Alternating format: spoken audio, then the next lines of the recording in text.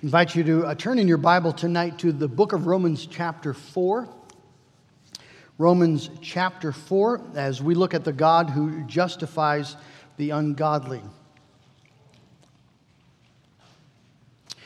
My burden tonight is a couple things. One is just the immensity of the truth that we're about. What we're going to be talking about tonight is really the essence of the Christian faith, and it's the thing that distinguishes a Christian faith or the gospel from every other religion in the world. So that's one, just the weightiness of the material. The other thing that's really on a burden for me in a sense is we're going to be talking about things that many of you have heard 1,000 times. Or others of you have heard numerous times, and you're thinking, well, there's nothing new here. And I just want to encourage you to lean into the Word and pray that the Lord would, by His Spirit, make this old gospel sound wonderfully, marvelously new, or some new light shed on it. I think one of the joys of heaven will be continuing to marvel on the gospel. We're not going to say, that's old stuff. Let's talk about something else. We're going to be just seeing all the full glory of it in ever greater ways, and I hope that's what happens here tonight as well. As you know, we're in a series called the Order of Salvation. And I have there in your outline just the things that we've already covered. We've talked about union with Christ, which is, in a sense, the chain of salvation. The whole thing, being saved is being in Jesus. But then what we're looking at is how does God apply the work of Christ to people so that they're saved? And we looked at effectual calling, when God sovereignly calls a dead sinner to life the way He called Lazarus out of the tomb. We've looked at regeneration, God making a dead person alive and changing that heart of stone and giving a heart of flesh. We've looked at conversion, both repentance, a turning from sin to God, and faith, where we are, the faith being the instrument of union with Christ and the means by which we're justified. We'll be looking at that tonight. Well, we've come then to justification, which deals specifically with the question, how is it that sinners can be declared righteous or innocent before the throne of God? We went through we read the Westminster Shorter Catechism question and answer. What is justification? It's an act. It's not an ongoing thing. It's a once-for-all declaration that God makes, an act of God's free grace wherein He pardons all our sins, accepts us as righteous in His sight, only for the righteousness of Christ imputed to us, given to us freely, to our account, and received by faith alone. Well, tonight what we could do is we could take all the different pieces of justification. We could look at the ground of justification. We could look at the instrument of justification. We could look at what the act is itself, and we could just pull apart all the different things that the Bible says about the doctrine of justification, and it would be worth doing. However, that's not what I'm going to do tonight. What I would like to do tonight is take one verse, Romans chapter 4, specifically Romans 4, verse 5, so that you have one verse in your mind that you could maybe point to when you're talking with an unconverted family member or friend or co-worker. One verse in your mind that if someone asked you, so what's unique about Christianity, you have a verse in your mind, in your heart, that you can open your Bible and point them and say, I don't know a lot about the Christian faith. There's many things I don't understand, but this is what I'm convinced is true, and this is why I'm a Christian. That the God who is a God who justifies the ungodly. I'd like you to turn to then Romans chapter 4. And we'll pick it up actually in 3, verse 21, so we get the flow of the text here. Let's give our attention to God's word. But now the righteousness of God has been manifested apart from the law, though the law and the prophets bear witness to it. The righteousness of God through faith in Jesus Christ for all who believe. For there's no distinction, for all have sinned and fall short of the glory of God and are justified by His grace as a gift through the redemption that is in Christ Jesus, whom God put forward as a propitiation, which means a turning away of wrath, by His blood, to be received by faith. This was to show God's righteousness because in His divine forbearance He had passed over former sins. It was to show His righteousness at the present time so that He might be just and the justifier of the one who has faith in Jesus. What then becomes of our boasting? It is excluded. By what kind of law? By a law of works? No, but by the law of faith. For we hold that one is justified by faith apart from works of the law. Or is God the God of Jews only? Is he not the God of Gentiles also? Yes, of Gentiles also, since God is one who will justify the circumcised by faith and the uncircumcised through faith. Do we then overthrow the law by this faith? By no means. On the contrary, we uphold the law. Well, what then shall we say was gained by Abraham, our forefather, according to the flesh? For if Abraham was justified by works, he has something to boast about, but not before God. For what does the Scripture say? Abraham believed God, and it was counted to him as righteousness. Now to the one who works, his wages are not counted as a gift, but as his due. And to the one who does not work, but believes in him who justifies the ungodly, his faith is counted as righteousness. Just as David also speaks of the blessing of the one to whom God counts righteousness apart from works. Blessed are those whose lawless deeds are forgiven and whose sins are covered. Blessed is the man against whom the Lord will not count his sin. Praise God. Let's ask for his blessing. Oh God in heaven, now as we come to your word, I pray, oh, that you would open our ears to hear it and hearts to believe it. And, oh God, that we would taste the beautiful, good fruit of your gospel afresh tonight. In Jesus' name we pray. Amen. Last week, if you were here, and if you remember, I told the sad, tragic story of Robin Williams. New York Times reporter Dan Itzkoff reports that over the final year of Williams' life, he was just really struggling with guilt. Really exacerbated by the conviction that he had wronged his second wife by divorcing her to marry his third wife, and they had 2 children. He had 2 children with his second wife. He had received the diagnosis of Parkinson's, and so he was faced with the end of his life and realizing that he had really wasted much of it. Well, I received last week an email. As you know, Williams took his life then in August 11, 2014. Last week I received an email from someone who listens on via live stream, another state, and who just filled in some part of the story that I obviously did not know, just thought it was fascinating. He writes this: just prior to his death, Robin Williams contacted a friend of mine, a retired Reformed Baptist pastor in Florida who runs a book service. One of Williams' friends apparently had purchased one of these old Puritan and Reformed reprints and gave it to Williams, who was very much affected by it. So he called this old retired Reformed Baptist pastor, and he asked my friend repeatedly about forgiveness in Christ and if this was genuine and something definitive. He had been through everything psychology had to offer and wanted some form of proof of justification. The retired pastor was much moved by the conversation. Now, I just want you to think about that. After a career of tasting everything that the world has to offer, fame, pleasure, power, wealth, all of it, at the end of the day, the one burning existential question of Robin's life was this: is it possible to be forgiven? It's all that mattered. It really is, I believe, the deepest existential question that man faces. Our deepest question is not about the existence of God. We know there is a God. He's revealed himself in creation. We've been stamped in his image. The reason people say they don't believe in God is because their foolish mind has been darkened by sin. But we know there's a God. And the deepest question is not, is there a moral law according to which my life will be judged? We know there's a moral law. It's been written on the human heart. Who told Robin Williams that he had sinned and needed to be forgiven? Who told him that what he had done in divorcing his first and second wife was a violence? His Hollywood friends certainly didn't tell him that. They're doing it all along. His psychologist certainly didn't tell him that. So who told him? Well, nobody had to tell him. His conscience told him that. His conscience wouldn't let him forget it.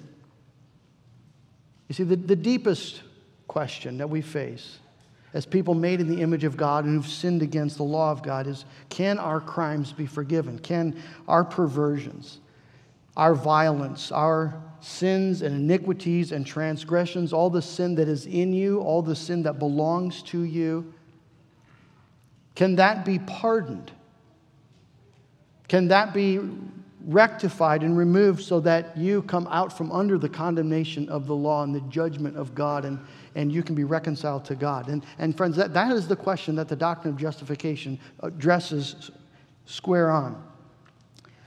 Of how is it that you, a sinner by birth and by behavior, that our sin isn't just about the things that we do. We do the things we do, the sinful things we do, because of what we are. Sin is a status. It's a status under the law, and we are born under that law, in that status under the law. And the wicked things that we do, then we do because of our perverse nature. So the doctrine of justification then answers the question, how can you, the sinner by birth and behavior, how can you be made right with God? Because the law of God demands that justice be satisfied. The law of God demands that guilt be punished. And heaven only allows the righteous. And God will only be dwelled with the righteous. So how is it possible for you, the sinner, to escape the condemnation that you so richly and rightfully deserve and be allowed into the righteous throng of heaven, which you so richly and fully, thoroughly do not deserve? And that's the wonder of the doctrine of justification.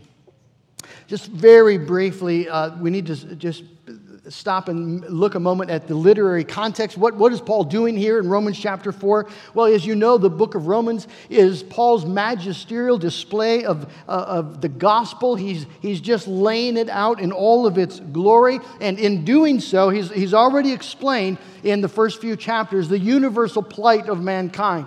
We read it earlier in this service, that there's no one righteous, not even one. And in verse 19, he goes, now we know that whatever the law says, it speaks to those under the law, so every mouth may be stopped. In other words, everybody, the law comes, and everybody who wants to protest that they might be good enough, or they've done this or they've done that, the law just comes and says, shut up. If you're not perfect, you don't have a claim. The soul that sins, even once, shall die. No one is going to be justified by the works of the law. No one. So stop it. Zip it. Be done with it. That's what he says in the first part. But that's not where he stops, you see. He goes on and talks about the glorious good news of what God has done for sinners, that he might give salvation as a free gift. And now he's going to move on in chapter 4 and further expound on this wonderful gospel by showing, first of all, a mistaken assumption about God, and then the principle of the grace, the principle of grace and the God of grace, and then the fruit or reward of grace. Let's just start then in chapter 4, verse 1, with this mistaken assumption.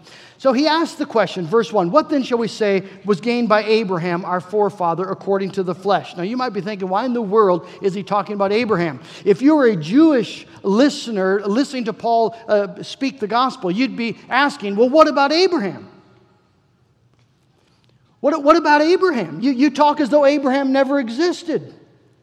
When you say that Jews and Gentiles alike are under the law, what about Abraham? You see, for a Jewish person, Abraham was your ace in the hole. He's what you refer to. Am I a sinner as a Jewish person? Of course I am. But God made a promise to Abraham to bless Abraham and his descendants after him. And guess what, Paul? I'm a descendant of Abraham. And so I'm simply appealing to God's own word to be a God to Abraham and a God to Abraham's children. I'm Abraham's child. Therefore, God is my God. You see, they appeal to Abraham as their righteousness. They assume that their ethnic identity with Abraham makes them somehow right with God. And John the Baptist, for instance, goes directly to this false assumption in Matthew chapter 3, verse 7. And he sees the Pharisees and Sadducees coming, and he says, "You brood of vipers, who warned you to flee from the coming wrath of God?" And don't even think to say that we are children of Abraham, or Abraham is our father, because God can raise up children from Abraham from the stones. In other words, who cares? Your ethnic identity linkage with Abraham means nothing. And so Paul takes on Abraham because he has to take on Abraham when he's talking to a Jewish audience. But notice that he's not only bringing up Abraham because that the Jewish person saw him as the foundation of their righteousness, but the Jewish people saw Abraham as the example of the principle that God justifies the obedient. And so the Jews, even some rabbis, taught that Abraham did not sin. And they point to Abraham's obedience. God called him to go out of Ur. What did Abraham do? He went out. God says, "Go into this land, I will show you." What does Abraham do? He goes. God says, "Offer up your son." What does Abraham do? Offers him up. There's some pretty impressive obedience in Abraham's life. And the Jew would point and say, "See, there, Abraham is exhibit A, the evidence that God justifies the obedient." One rabbi wrote, "Abraham was perfect in all his deeds and well-pleasing in righteousness all the days of his life." If you ask a Jewish person, why did God love Abraham? He'd say, well, because Abraham obeyed. Why did God bless Abraham? Abraham obeyed. But you see, that's not just a Jewish understanding of how it works with God. That's the common human understanding of how it works with God. If you ask people, who does God really love, the good people or the bad people? People are going to instinctively say, well, he loves the good people. God justifies those who are good enough. That's what Islam professes to believe. If you keep the laws, you get the blessings. That's what Mormonism believes. A lot of confusion about Mormonism. Well, they believe in the same God, don't they? No, they don't believe in the same God. They believe in the God who justifies the righteous. In fact, Joseph Smith, the founder of Mormonism, was so appalled at Romans chapter 5 that when Mormonism, if you look at a Mormon translation of the New Testament, you'll see in Romans chapter 4, verse 5, they've inserted the word not. So when Paul says, God who justifies the ungodly, they put God who does not justify the ungodly. It just makes no sense to them. Smith wrote this in the Book of Mormon, Moroni. 10:32, you read, "If ye shall deny yourselves all ungodliness and love God with all your might and mind and strength, then his grace is sufficient for you." Now that's comforting. If you just live perfectly, the grace of God is sufficient for you. You see, the natural human bent is to assume that that's how it works. The way to find blessing from God is to be good, is to be obedient. God justifies the innocent. God justifies the worthy and the obedient and the good. And it makes perfect sense because that's what we would expect of any earthly judge. If there's a judge in town and a criminal is brought in front of him and all the evidence shows he's guilty, here, Your Honor, is the video of him robbing the bank. It's him. The evidence is irrefutable. And if the judge would say, yes, I see that, and he says to the man, it's clear you did rob the bank, didn't you? And the man says, yes, I did. And the judge takes his gavel and says, innocent. There'd be an uproar. And what if he made a habit of doing this? Every time you bring a criminal in, the judge verifies the truth of the case, verifies that the man is guilty, and then declares innocent. Well, we'd say it's a miscarriage of justice. The man has to go.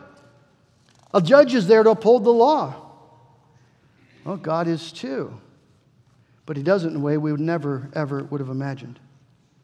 You see, it's this assumption that God justifies the innocent, that God blesses the good. It's that assumption that drives people to despair when they come to face with the reality of their own sin.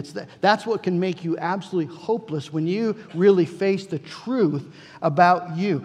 Just put yourself in Robin Williams' shoes. He's under profound conviction of guilt. He's wasted his life. And now it's over. He's got the diagnosis of Parkinson's, and he's spent his years in cocaine abuse and alcohol abuse. He's trashed the relationships. He's wounded the people who've loved him, and his conscience is torturing him. So where do you go? What do you do? Is it possible to be forgiven? How could God pardon him? And he's begging an old pastor to prove that somehow it's possible. You got to prove it, though. I need evidence. How is it possible? Because God justifies the righteous, right? And the answer is no, Robin, no. God, that's the mistaken assumption of the world. The glory of God is that he justifies the ungodly, the wicked. If you only could have believed that. You see, it's so hard to believe that. Our legal nature fights against believing that. Our pride fights against believing that. It just doesn't seem possible. But that's exactly the point that Paul's making, and he's making it to a Jewish audience. And so he has to bring up Abraham because that's what they're trusting in, and that's their example of the false premise. And so Abraham says, well, what do we discover? Let's talk about Abraham. What do we discover what did Abraham discover about how to be made right with God? In verse 2, he says, well, if Abraham, if he discovered that his own obedience was the issue, if that gained the blessings, well, then Abraham had a right, he had a boast. He had a reason to go to God and say, Lord, listen, I kept the law. You know, you can slap your tickets down on the counter at Chuck E. Cheese and get your reward. He would have a boast. And Paul shivers at the thought, not before God. God is not some Chuck E. Cheese attendant standing behind the counter waiting for you to tell him what gift you'd like because you merited the reward. Who's ever given to God that God should repay him? He is no man's debtor. Not before God. So what does the Scripture say? That's a great question. The Scripture does not say Abraham obeyed and it was credited to him as righteousness. The Scripture says Abraham believed. Abraham believed God, and that faith was credited to him as righteousness. It was counted to him as righteousness. You see, the Jewish assumption is just flat out wrong. The world's assumption regarding the nature of God is wrong. God does not count human obedience as righteousness ever. No one will ever be justified by the works of the law. Abraham, you see, believed in God. And it is faith that God counts to him as righteousness. Now, why does that matter? Because that could just sound like a pecuniary, little fine theological systematic point that you theological geeks just like thinking about. Why would this matter to the hoi polloi? Why would it matter to the masses? Well, because the whole gospel hangs on this. Either salvation, you see, is a free gift that God gives graciously to the ungodly and the unworthy, or salvation is a wage that God pays to those who've earned it. And it's one or the other.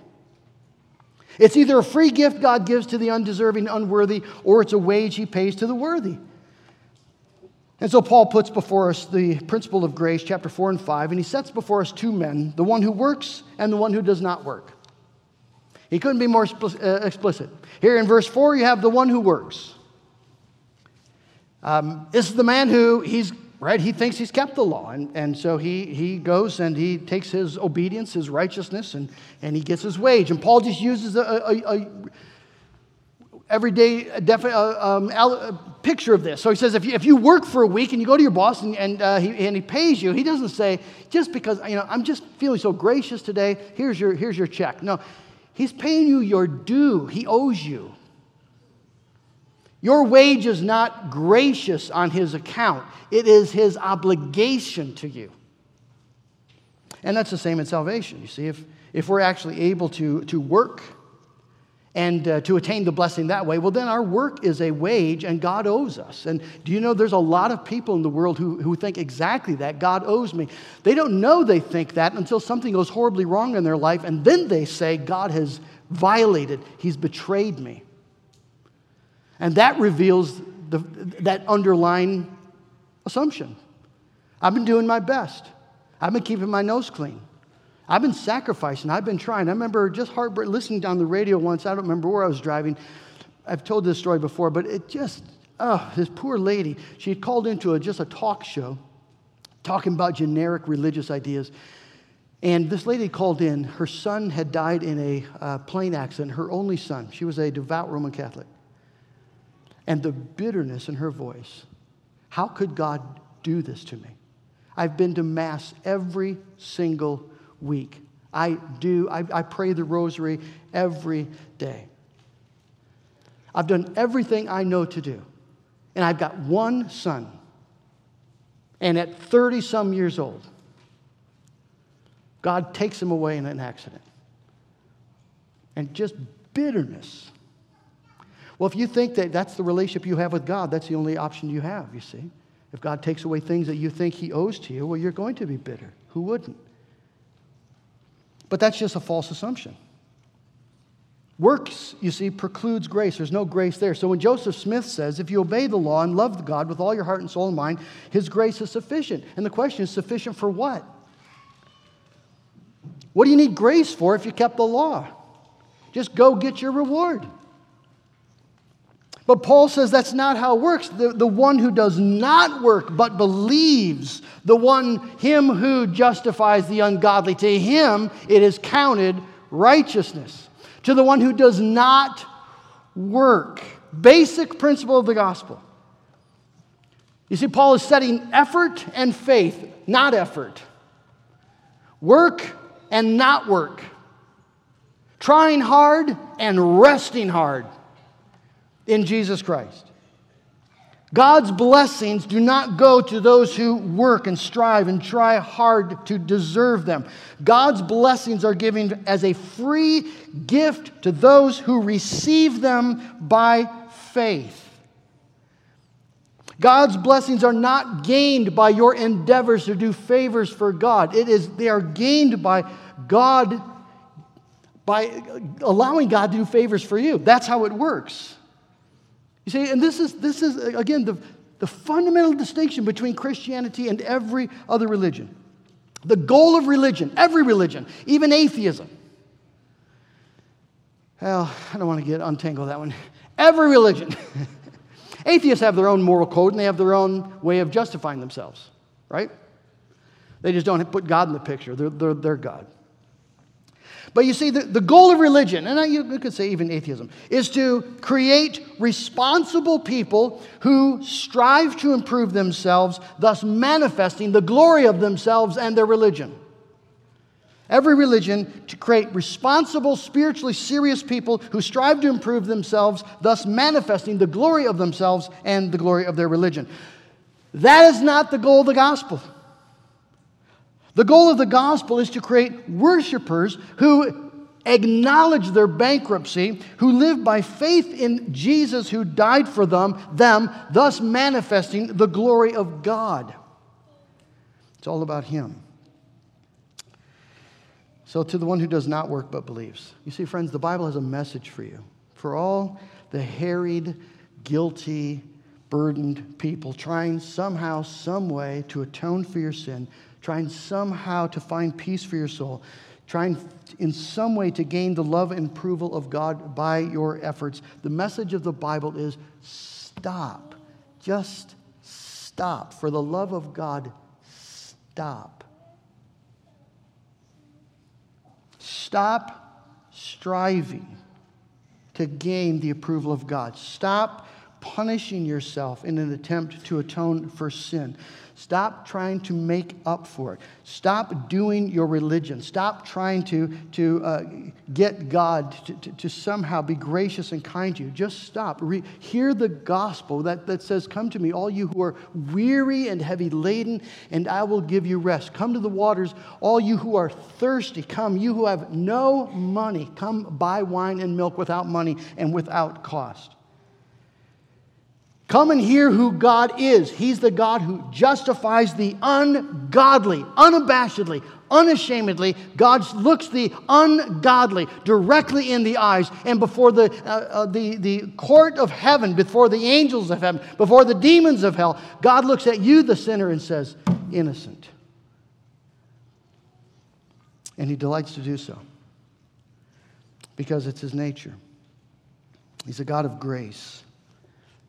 He's a God who justifies the ungodly. God, the one who created you, the only God that actually is, the God before whom you and I will stand on that last day. That God justifies. He declares once and for all in the divine court of justice that you are innocent of all wrongdoing. You're innocent of all charges. You are acquitted. You are righteous before the holy law of God, and there is now no condemnation for you left. And He does that for the ungodly, the wicked. The Greek can also be translated the impious. People like Robin Williams, who are plagued with guilt because they're guilty. People like the publican, who Jesus talks about, goes to the temple, but he can't even lift his eyes to look, but bows his head and beats his breast and pleads, Lord, have mercy on me, the sinner. People, you see, who've broken God's law on purpose, knowingly broken the law. People like you and me, who've sinned grievously with our minds and our bodies, our mouth and our hands and our sexual organs, murderers and racists, thieves and rapists. These are the ungodly whom God declares innocent and righteous. Now, we're used to hearing that, but let that explode into your sort of self-righteous fabrication of a religion that we all are still tainted with. You see, for the Jews, this is a bomb in the courtyard. God justifies the ungodly. God justifies Gentiles, the wicked, the pagans, those perverse people. And Paul says, yes, that's our God. Now, this is an unflattering word for those who call themselves Christians. It means, you see, that Christianity is for ungodly people. This past week, one of the pastors in our class was talking about there was a committee in their church, and they were talking about how do we help people sort of respond to the messages, and someone came up with an idea. Well, let's have a prayer room, and we'll have a little table set up there, and we can invite people just down the hall. There's a prayer room, and if you'd like to go and have the elders pray with you, we encourage you to do that. Well, one of the lady said, I think that's a good idea, but I have to say I would never go in there because people would think that I had a problem. You know that fear, don't you? You've maybe thought, boy, there are times I would like to just come and be honest about my issues, but what would people think?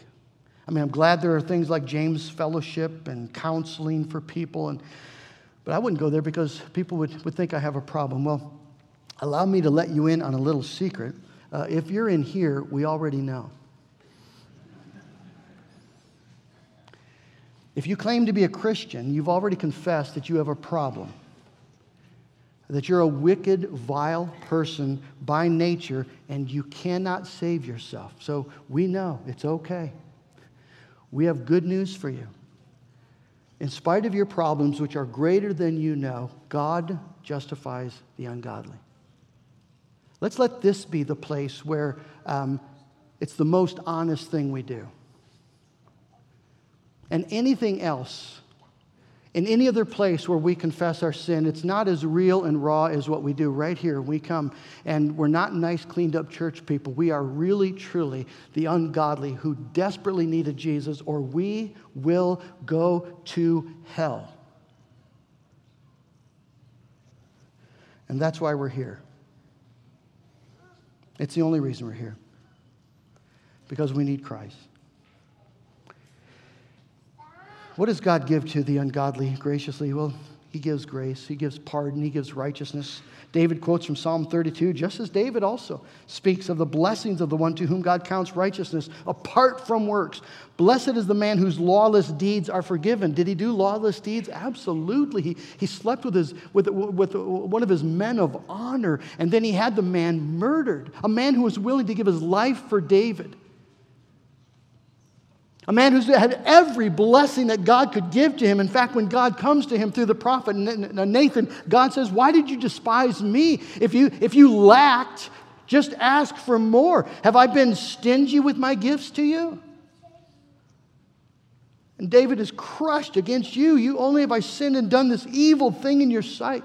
That you're proved right when you speak and justified when you judge. If you were to open the ground like you did with Korah, Dathan, and Abiram, and I would be swallowed whole and plummet to the depths of hell. God, you would be righteous, but blessed is the man whose lawless deeds are forgiven. The man whose sins are covered. Blessed is the man against whom the Lord will not count his sin. That's the truth. That's our hope. And friends, how is it possible? How is it possible that God could justify the ungodly? The answer is found in Romans chapter 5. If you have your Bible, just turn over to Romans chapter 5. How can God justify the ungodly? We have the answer in verse 6, Romans 5, verse 6. For while we were still weak, at the right time Christ died for the ungodly. He died for the ungodly, the impious, people like you, people like me. Verse 8, God shows his love for us in that while we were still sinners, Christ died for us. Since, therefore, we've now been justified by his blood, how much more shall we be saved by him from the wrath of God? See, the wonder of the gospel is that God has found a way to declare the guilty people innocent, and that is by he took all their guilt and he laid it on his innocent son, and that son went to the cross and atoned and suffered the wrath of God for the sin. So the law is satisfied. God can be just and the justifier of the ungodly. It's not legal fiction. It's not a metaphor. It's not a story. In the real spiritual world of things, this transaction has actually taken place. It's objective and true and real. And you can appeal to it with your objective, true, and real sin. And you can have covering there in the objective, true, real righteousness of Jesus Christ, freely given by the grace of God to those who confess and come to him. Your sin laid on Christ, Christ's obedience and perfection laid upon you. It's true, it's real. Marvin Olasky wrote an article for World Magazine several years ago. He was speaking with a pastor in Turkey who had been converted from the Muslim religion. Ahmet Governor, age 39, he'd converted to Christianity 13 years ago. He said, I saw that we cannot be saved by fulfilling the law, only by the promise that God made to Abraham, exactly what Paul's talking about. Ahmet says, the Quran says, do this and do that, and maybe you'll be saved. The Quran guarantees salvation only to those who die on jihad, on holy war. That's the only guaranteed way of salvation. Go and be killed in this holy war. But the Bible says that we're saved for sure by the grace of God. The Quran guarantees salvation, you see, to those who engage in holy war, who bring death to infidels, who serve as agents of God's wrath on the disobedient.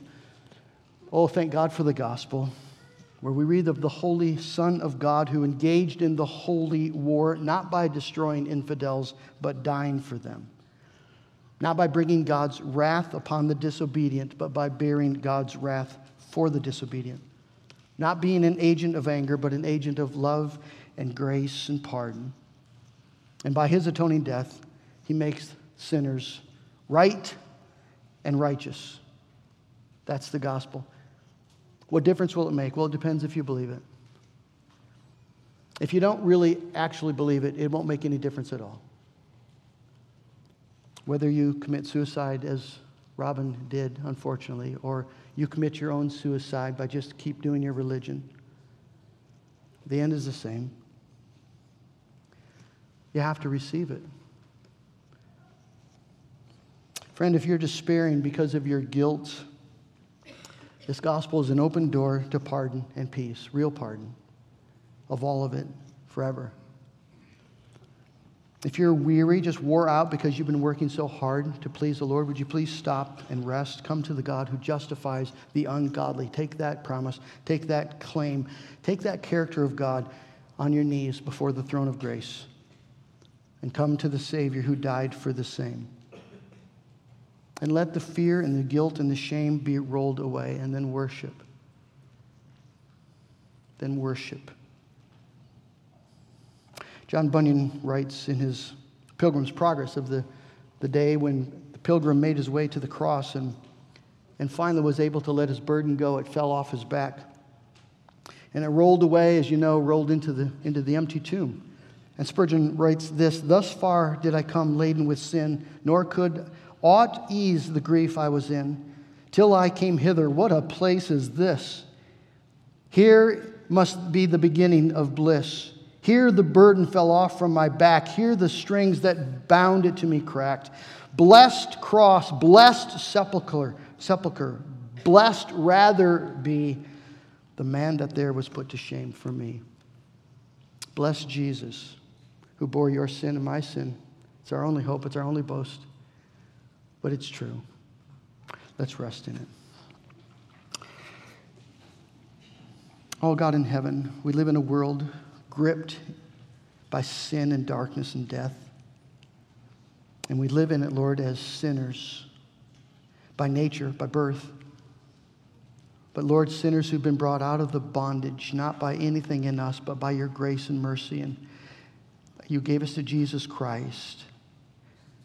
And on the basis of his righteousness, you justified us because you're the God who justifies the ungodly. Lord, we need to receive that truth deep down so that the guilt and the shame and the condemnation that we so easily feel can be just washed away. Forgive us, Lord, for pretending to be okay. Forgive us, Lord, for thinking the gospel isn't true. And we've come to believe, blessed are those who believe and then work hard. When you promise that the blessings are for those who believe and rest. And then, Lord, as we rest, you change us. And you sanctify us. So, Father, you know our hearts better than we do. Father, you know those here today who've never really come face to face with this gospel because maybe they've never come face to face with their sin and the reality of a holy God and a perfect law that will not be broken. Oh God, help us to deal with the realities of God and sin and death and hell and gospel. And then in the gospel, glory in Jesus Christ. Glory in his righteousness that is a free gift given to us that can never be taken away. The gift that changes everything. Oh God in heaven, I pray that your Spirit would give us that grace. In Jesus' name we pray. Amen.